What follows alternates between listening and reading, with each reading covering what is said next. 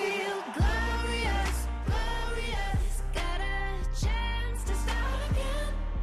I was born for this, born for this. It's who I am. How could I forget? I made it through the darkest part of the night, and now I see the sunrise. Now I feel glorious. Good morning, everybody. This is Dr. Ryan Berlin and Ashley Berlin. You're listening to Align Your Health on 55 KRC, the talk station.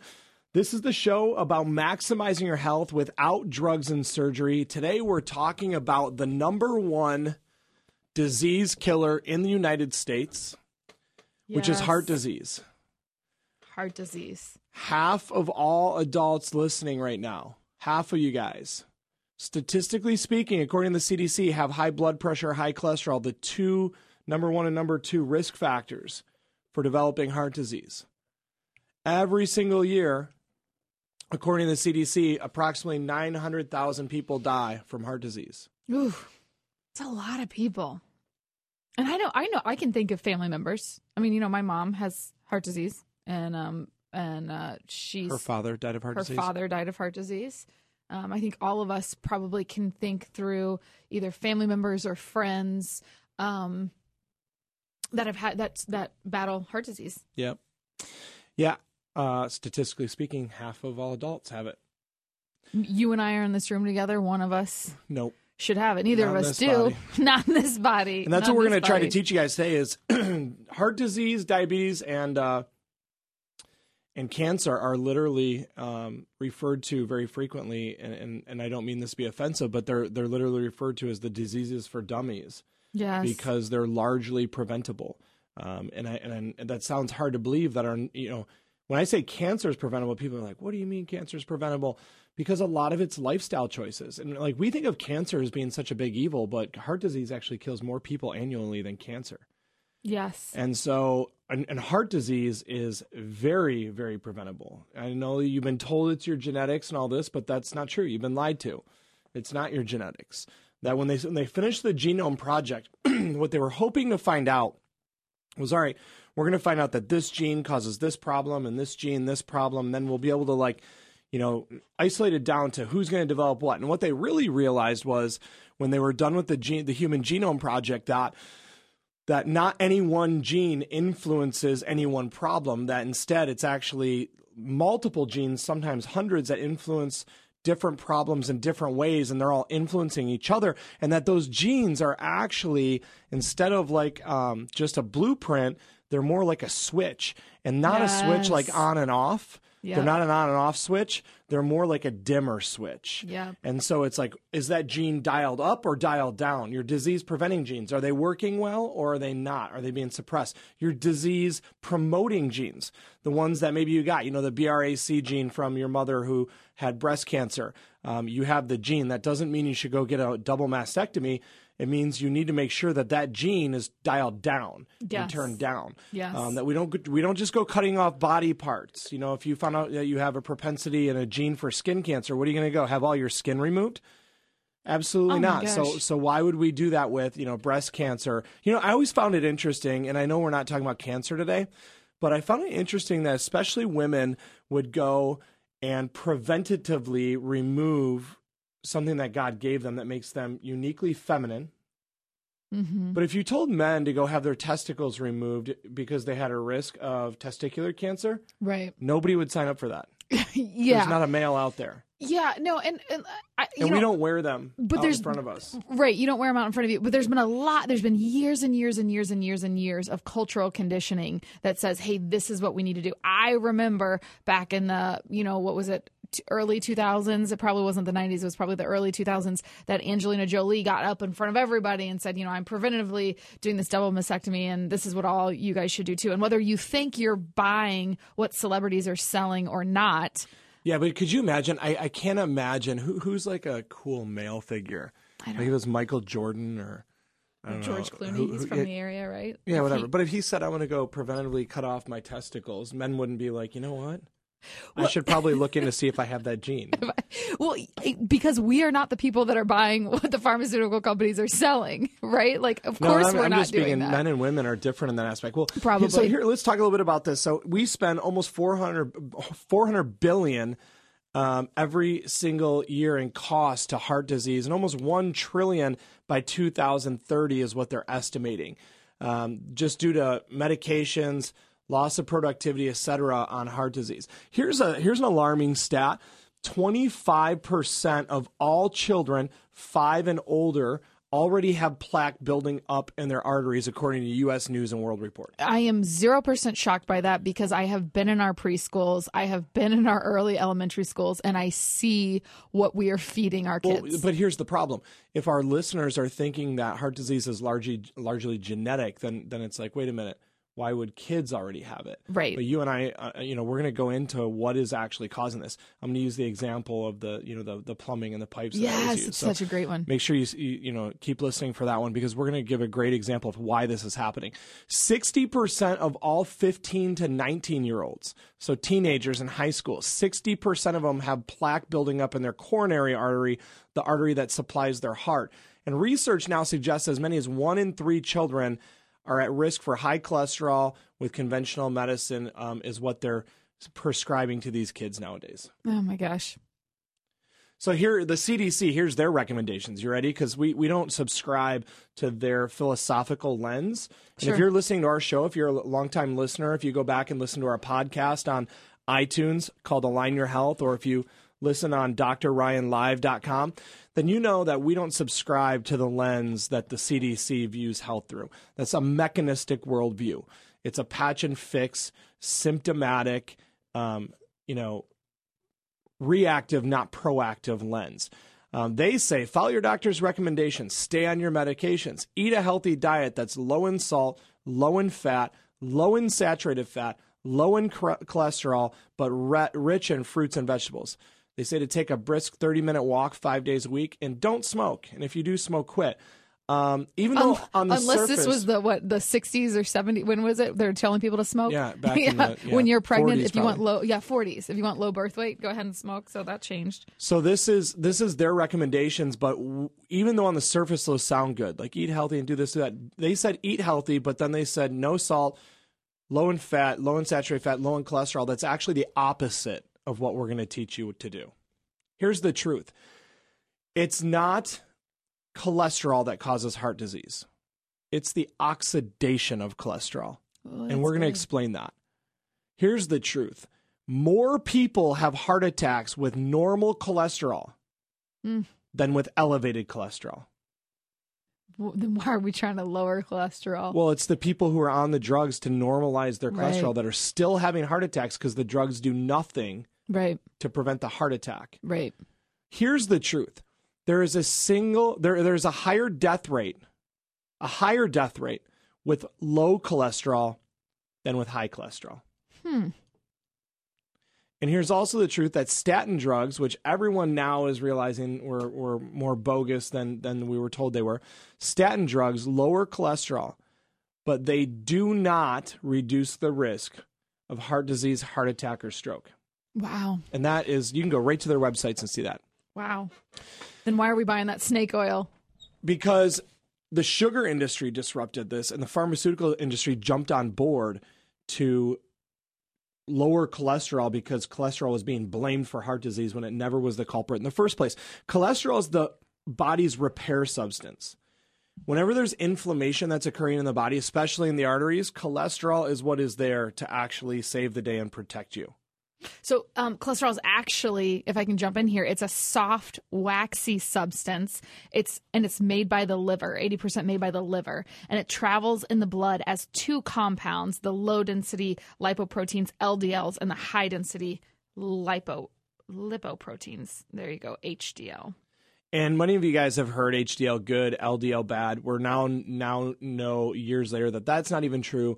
When we were trying to lower the LDLs, now we realize there's different sizes of LDLs, that there's the particle size matters, the small ones versus the big ones. The big particle size LDL is the one that's a little more disruptive and is more problematic, but the small particle is better for you. So even the stuff we were told about HDL good, LDL bad, that's not even true. So things like Lipitor, you guys remember this? Business Week had this on the cover. It had said Lipitor with a question mark on it. And the cover literally said, for many people, cholesterol drugs may not do any good. And so this goes back, this is years ago, 2014, 15, that was on the cover. Statins, here's what they said in Business Week. You ready? This is 2008, sorry. So we can go back to 2008. Your doctor still has you on a statin today, 2020. Your doctor is still old school and recommending Lipitor. Does he know that in Business Week, January 28th, 2008, they published the results of a study that showed that there was no benefit at all in people over 65, no matter how much their cholesterol declined from the drug? Oh my gosh. Maybe your doctor's been busy for the last 12 years and he hasn't had a chance To read the research. You ready? Just They super also busy. said no benefit in women whatsoever. Oh my gosh. There was no reduction at all in total deaths in anybody. Come on. And the number needed to treat for statins. So what this means is how many people do they have to treat to prevent one heart attack or stroke? It was 250 people. And the number needed to treat to prevent one death was over 500. What? So 500 people need to take the drug to prevent one death. I don't know if you guys know anything about number needed to treat. It's a stat called NNT. That is an absurdly high, like bogus NNT. With a number like that, that drug should never even be on the market. So They don't work in people over 65. Doesn't matter how much their cholesterol declines. It doesn't prevent any heart attacks in them. In women, it doesn't work whatsoever. And there's no reduction in the total of deaths in anybody who took the drug. What are we doing here? It's the emperor has no clothes. The This is emperor- why we're on here to tell you guys this, because your doctor is not telling you this. Do you know why? Because he works for the pharmaceutical companies. Absolutely. He doesn't work for himself. He works for a conglomerate. A hospital bought him. The hospitals get reimbursed based on how many people they are getting on drugs because they're getting reimbursed for what they're actually doing. They're Yeah. doing diagnosis. Most of their money is actually in, diagnosis and technology, doing MRIs and scans and CTs and all the different things they're Right. doing, and then they're getting paid on what they're actually prescribing. So if that wasn't enough, you ready? If that wasn't enough, Viax, Bextra, Celebrex, all these drugs doubled the risk of heart attack and stroke when they were being given out. So if you were ever on Viax, Bextra, Celebrex, these are drugs that literally double your risk of heart disease, heart attack, and stroke. All over-the-counter pain medications, every single one, Tylenol, Advil, give me another one, Excedrin, whatever they are, okay? All over-the-counter pain medications are associated with an increased risk of heart attack and stroke. Oh my gosh. And they raise your blood pressure. These anti-inflammatory medications, antidepressant, birth control, caffeine, cold medications, even some herbal supplements, those all can raise your blood pressure. All right, so what do I do if I'm on a sorry about that. I didn't mean to go over that. No, that's why they put you at an increased risk of heart attack, Yes. heart disease, or stroke. Yes. So I want to talk. So we talked about a little bit of the evils of statin drugs. So what do we do and what do we recommend? So statin drugs, okay, cholesterol medications is what we're talking about. They work by inhibiting a vital enzyme that manufactures cholesterol in the liver. Right. So what they do is they inhibit that enzyme. Okay, they shut it down. They cause it to stop working. Therefore, you don't produce cholesterol. Here's the problem: your brain tissue is 60% cholesterol. Yes. So people get on statins, and what happens? They start feeling foggy in the head. It puts them at a huge risk for depression. It puts them at a huge risk for dementia, a huge risk for Alzheimer's. Yeah. Can I be cholesterol's friend here for a minute? Because I feel like cholesterol is like, it has turned into the boogeyman, right? It's like you hear the word cholesterol and you kind of shudder. You're like, oh, I hope it doesn't sneak up behind me in the house sometime. Like cholesterol is a bad guy if you live in our day and age right now. And here's the thing is that cholesterol is actually needed to manufacture hormones, bile acid, and vitamin D. Okay, you cannot make estrogen, testosterone, cortisone, and a host of other vital hormones without cholesterol. Like, you don't get to have those if you don't have cholesterol. So, stop wishing away your cholesterol. Stop medicating away that cholesterol. There is a way to manage your cholesterol, but it's not by just trying to zap it with a pill, potion, lightning bolt, anything like that, because you actually need it. Yep. It's there for a reason. Yep. And then what happens is when you shut down that enzyme, shut down cholesterol production, CoQ10 production is inhibited as well when taking statin drugs. CoQ10 reduces inflammation, protects you from cancer and aging. It's also the primary building block for all the cells in our brain and nervous system. So if you've been taking a statin like Lipitor or something like that, you have to supplement with additional CoQ10. So here's the thing. Your brain's made out of cholesterol. Taking a cholesterol-lowering medication shuts down cholesterol function. It shuts down CoQ10 production. It literally causes damage to the brain. Is there a way that you could influence that enzyme in a healthier way? Absolutely. Oh, actually, there is. Magnesium. Ooh. Taking magnesium, particularly magnesium glycinate, has been shown to help regulate that enzyme. Come on. So rather than just shutting it down, magnesium helps to upregulate or downregulate it better based on what your body is saying it needs at the time. So if you need more cholesterol because you're trying to produce hormones or your brain's trying to repair because you've been too stressed out and mentally you're under fatigue, then magnesium will help upregulate cholesterol production. And actually, having high cholesterol at sometimes is very good. And then if you are in a situation where you're producing too much cholesterol, magnesium will help downregulate that. So here's the thing. We now make things important because we can measure them.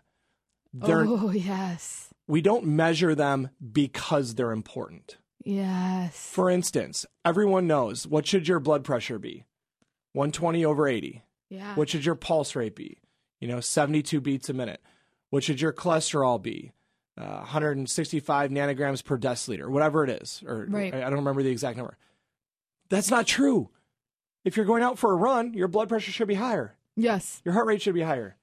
If you're having issues with fatigue, your cholesterol should be higher. If you're trying to repair from something, your cholesterol should be higher.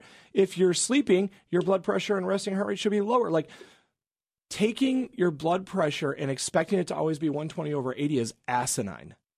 Yeah. Taking your cholesterol and expecting it to always be one level is stupid. Yeah. We should never do that. Right. We should expect it to be high sometimes when we're trying to repair. We should expect it to be low sometimes when our body is needing to produce more of it because we've been burning through it. Right. Dietarily, we need to be putting in the right things. Cholesterol is not the enemy. Let's go into that example about the pipes. Oh, I love this example. This is my favorite one. We've been using this at the gym for a long time. And then we're going to wrap it up with some neurology. So here's the evil. Everyone knows there's one ingredient in the standard American diet that is pure evil. It will cause cancer. It's the primary cause of cancer. It's the primary fuel of cancer. But it actually, what most people don't know, is actually the primary cause of heart disease as well. And we'll all say at the same time, what is it? Sugar. Sugar is evil. Added sugar. So if you're drinking or eating something right now and you turn it over and in the actual ingredients, it says sugar or high fructose corn syrup or anything like that, don't eat it. The best case scenario is that whatever you're eating right now has no label on it. You can't even, there is no label. But if it does have sugar, the sugar should be coming from somewhere. Right. I would rather see it say honey or maple syrup. I'd rather see it say dates. I'd rather see it say, fruit. I'd rather see, but the sugar should, added sugar is something that you should avoid at all cost. Absolutely. Now, if you're a 2-a-day Coke drinker, oof, you're going to struggle with this one. I'm just telling you, but it's irresponsible. I don't know. And, when I was growing up, my mom and dad wouldn't just let me drink 2 Cokes a day because it's actually irresponsible. Yes. You shouldn't let your kid do it. If you do, that's problematic. And here, listen, if that hurts, if hearing that, it's because you have abdicated the responsibility of your health. And so you no longer feel like your health is actually your responsibility. You think you can just go get a drug or a pill or a surgery and you can keep drinking or eating or not exercising or doing any of those things. And so it feels offensive to think of your health as your responsibility. It's not offensive. It just is what it is. And here's the reality. It's your responsibility whether you abdicate it or not. Exactly. Because when you're in the hospital, when you spend the last 10 years fighting heart disease or cancer, your doctors aren't going to care about your health more than you do. Your insurance company is not going to care about your health more than you do. The pharmaceutical companies aren't going to care about your health more than you do. Your spouse isn't, they can't do it for you. Right. Nobody can do it for you. Only you can do it for you. And the problem is, if you wait until then, it's too late. Right. And so the 2 Coke a day habit right now, or the You know, I don't know. Like, I don't know what that is for some people. I Right. mean, I know, I've seen it, like drive through twice a day, huge, you know, dollar Coke from McDonald's or whatever it is. That is not a cheap, you know, purchase. That is an expensive purchase. That's hundreds of thousands of dollars one day in health issues. And so I'm saying that to say this. So sugar is the enemy. And some of you guys consume lots of it knowingly. Some of you guys consume lots of it unknowingly. Right. And you guys start looking at labels. Here's why. I'm going to give you this example. If we took the studio we're in right now, and there behind the walls are, you know, electrical wires and water pipes, etc. So if you took the water pipes in your house, they're kind of hidden away, you can't see them.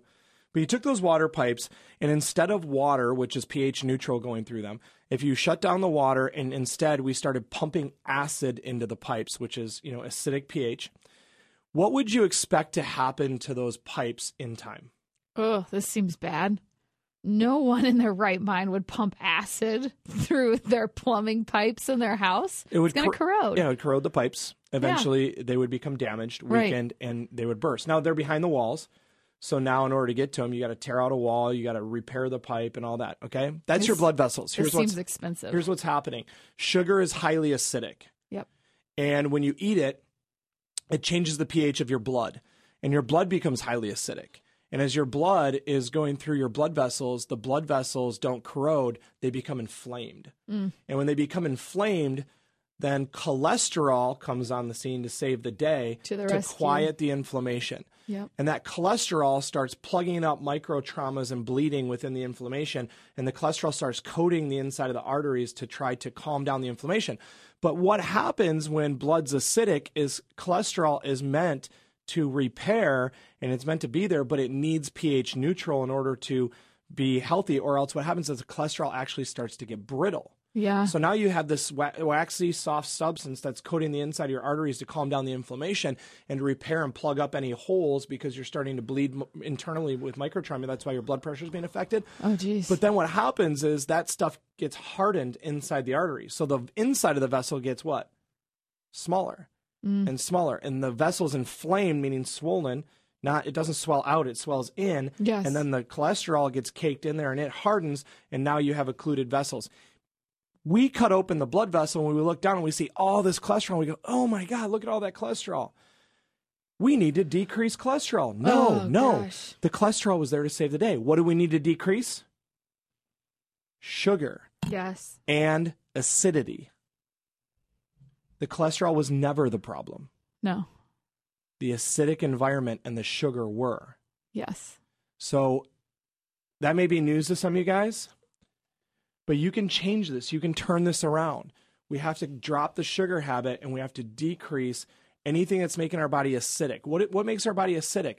Bad fats, overcooked food, fried food.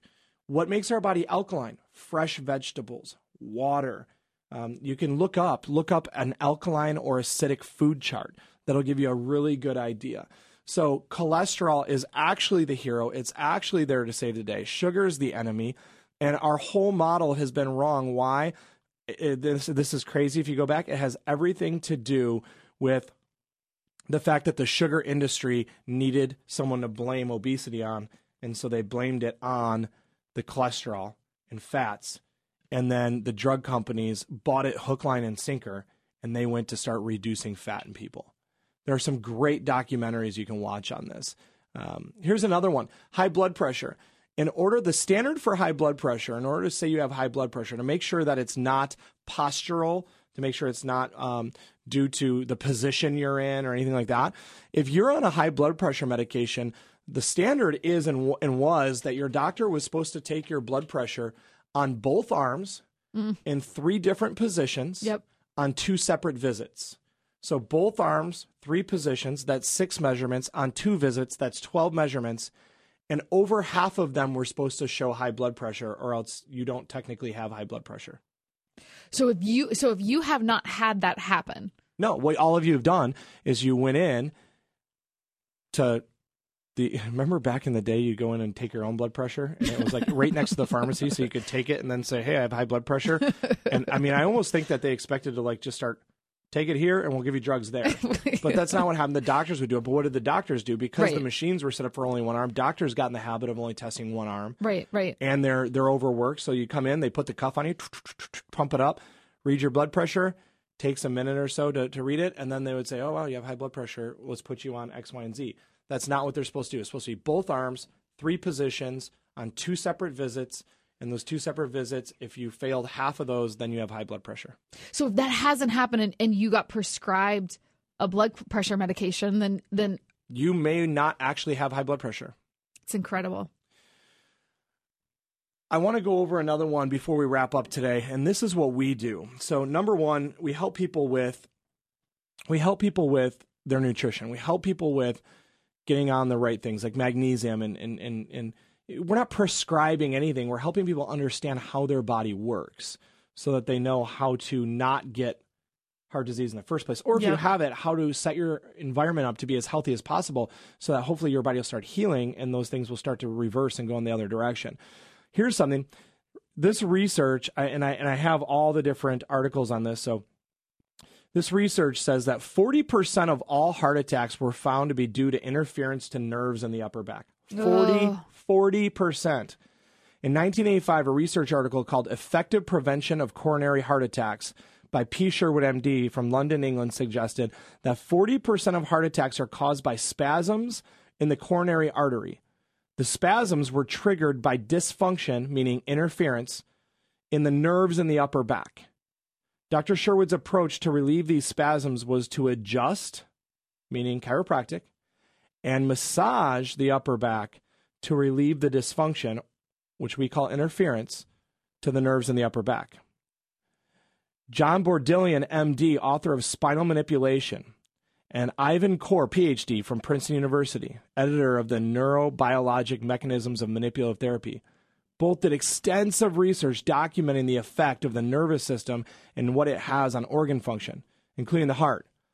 They both postulated that spinal adjustments affected dysfunction, meaning interference, of the autonomic nervous system. These nerves that exit the back region of the spine primarily control organ function and blood supply to the human body. So here we're talking about subluxations. Wow. Left uncorrected, meaning misalignments in the spine, putting pressure on nerves, are causing 40% of heart attacks, according to medical research, not chiropractic research. Adjustments improved cardiac dysfunction. They did ECG improvement, showed ECG improvements following the treatment combination of chiropractic adjustments, diet, and exercise therapy. Those are 3 of the 5 essentials we teach. So this was Lott GS, Sauer AD, and Wall DR. Kessinger Chiropractic, the Journal of Chiropractic Research and Clinical Investigation in 1980 showed ECG improvements, meaning the rate and rhythm of heart function. Wow. This paper presents the effects of chiropractic adjustments on the cardiac dysfunctions of 4 people as they were monitored by ECG. Patients with varying symptoms had a baseline ECG taken and received chiropractic adjustments. Follow-up ECG showed 3 of the 4 patients improved in their cardiac electrical function. Wow. They also reported lower blood pressure, decreased ischemia of the myocardium, so their heart was less dead, Oh my gosh. and better sleep habits accompanying the improved ECG readings. That's incredible. Why are we telling you guys all this? Because coming up on the 25th, Yes. we're going to do a heart health talk. You're welcome to go to drryanlive.com, so drryanlive.com.